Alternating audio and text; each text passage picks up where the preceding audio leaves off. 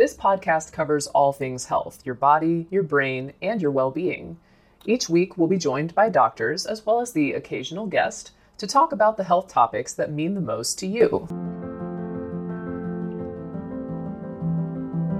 Mom deserves the best, and there's no better place to shop for Mother's Day than Whole Foods Market. They're your destination for unbeatable savings, from premium gifts to show-stopping flowers and irresistible desserts. Start by saving 33% with Prime on all body care and candles. Then get a 15-stem bunch of tulips for just $9.99 each with Prime. Round out Mom's menu with festive rosé, irresistible berry chantilly cake, and more special treats. Come celebrate Mother's Day at Whole Foods Market. Another day is here, and you're ready for it. What to wear? Check. Breakfast, lunch, and dinner? Check.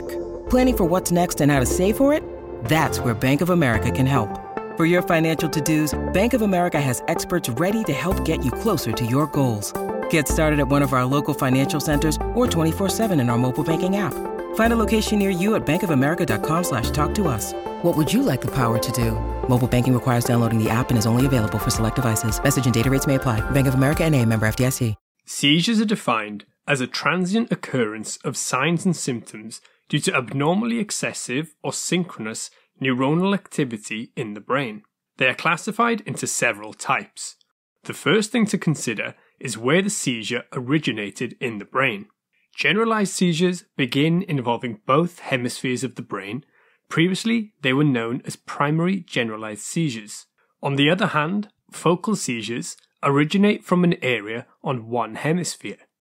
If seizures begin on one hemisphere and then involve both sides, they are known as focal to bilateral seizures. This was previously called secondary generalized seizures. The next factor is whether or not the patient keeps their awareness during the seizure. Generalized seizures are automatically considered to affect awareness, therefore this distinction only applies to focal seizures, meaning you either have focal aware, previously known as simple partial, or focal impaired awareness, previously complex partial. Then we have motor or non-motor seizures. Motor implies the involvement of movement during the seizure.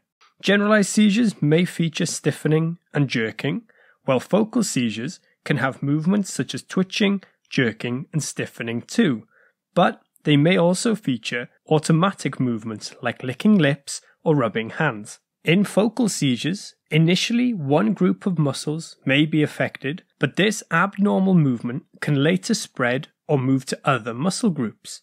This occurs due to the abnormal neuronal activity in the brain also moving to a different area.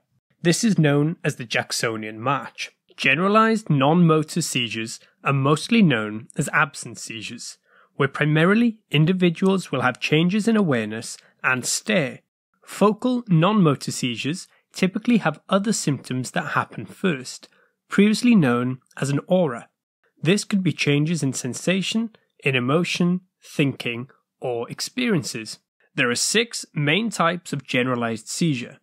The most well-known is the tonic-clonic seizure, previously known as grand mal. Here, the seizures present with a contraction of the limbs, followed by limb extension and arching of the back, usually lasting 10 to 30 seconds. At this stage, you may also hear what is known as the ictal cry, which is a sound produced due to the contraction of the chest muscles. Following this, the limbs may begin shaking, and in total, a tonic-clonic seizure would last around 2 to 3 minutes. Tonic seizures, as the name suggests, present with increased tonicity, meaning a sustained contraction similar to the start of the tonic-clonic seizure. In this instance, cyanosis may be seen if the seizure affects breathing. Clonic seizures are another type, characterized by the shaking movements we just mentioned. Myoclonic seizures feature muscle spasms either in select muscle groups or across the body generally.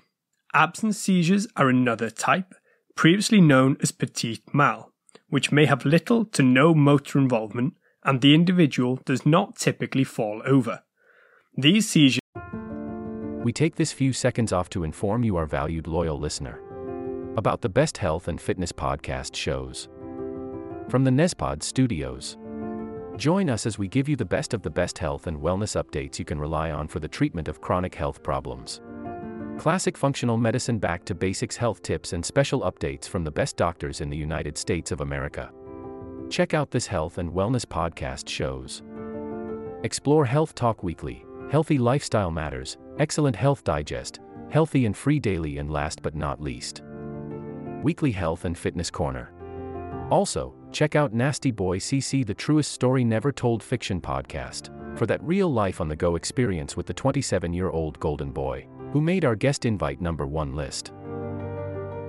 He tells us about his story as it happens in real time and in real life. It's Nasty Boy CC, the truest story never told. Go get a load of that happiness, because happiness is healthy as we know it. Join us every week as we continue to provide you the best of health and fitness wellness updates from around the globe. Enjoy the show.